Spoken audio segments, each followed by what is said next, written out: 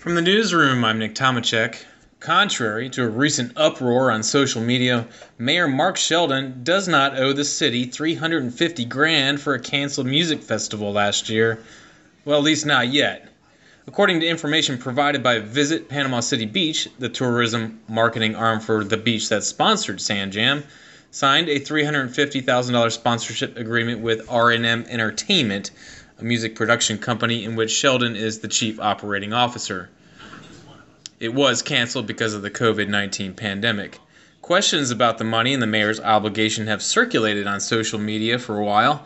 Dan Rowe, who's the CEO and president of Visit PCB, said that in the contract between the two groups, there was a provision that said in the case of a cancellation, R&M was not obligated to repay the money unless it was reimbursed by the companies it used to market its event. That had not happened as of Thursday and likely wouldn't, according to Rowe. However, the money, which came from bed tax collections and not local taxpayers, was not wasted because it still educated people about the beach and what it has to offer, he said.